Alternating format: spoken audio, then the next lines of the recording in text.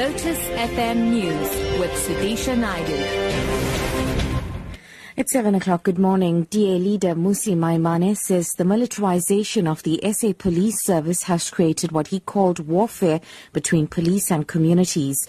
Maimane has concluded his tour of the Western Cape as part of his Vision 2029 campaign. He says sustainable partnerships between communities and police are needed. Maimane says the SAPS should be led by a police officer and not a politician. We need to make sure, starting at the top, we elect a leader who comes from the police, someone who has an understanding of policing in and of itself. We can't just allow the president to be able to appoint the National Police Commissioner. We need the best person at the top. Secondly, we need better trained police so that they're effective in intelligence, effective in dealing with communities. President Jacob Zuma has called on the African Diaspora to play a meaningful role in supporting the African Union's 2063 agenda. It's a blueprint socio-economic development initiative which embodies a renewed commitment by African leaders to achieve the Pan-African vision of integrated, prosperous and peaceful Africa.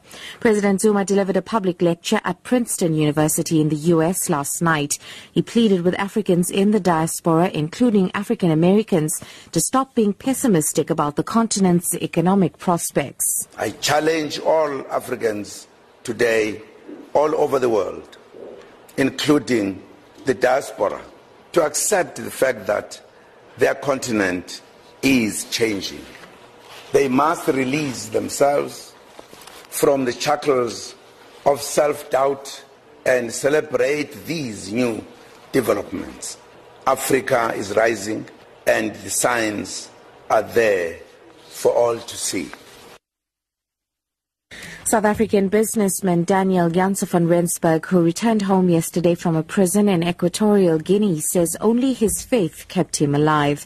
Janse van Rensburg, who hails from Hookville near the Wilderness, had a tearful reunion with his family at George Airport in the Southern Cape.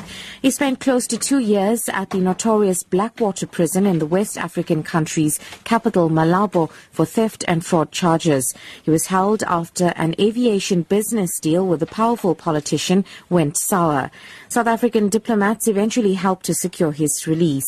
Janse van Rensburg says he suffered from typhoid and malaria. There were some very dark days, and I did start to give up at times and so on.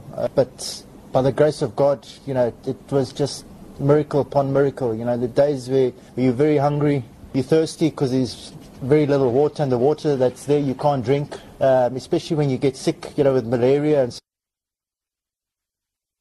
And finally, Minister of Sport Fikile Mbalula and Springbok coach Heyneke Meyer have paid tribute to Jean de Villiers after the former Springbok captain announced his retirement from international rugby last night.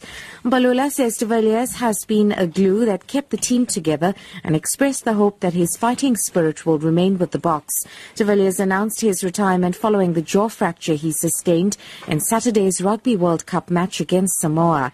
The 34-year-old captained the Boks 37 times and retires as the second most capped Springbok captain of all time. De Villiers, who's been injured during the last 4 World Cups, spoke to the media. I've always said through all of my injuries, I think your family and the people closest to you probably take it harder than what I've taken it over the years. Because I've been through it so many times, you sort of learn how to cope with it, and you move on because you know what's expected. Top story. DA leader Mmusi Maimane says the militarization of the SA police service has created what he called warfare between police and communities. I'm SUDISHA Naidu for Lotus FM News. I'll be back at 7:30. Morning Rush.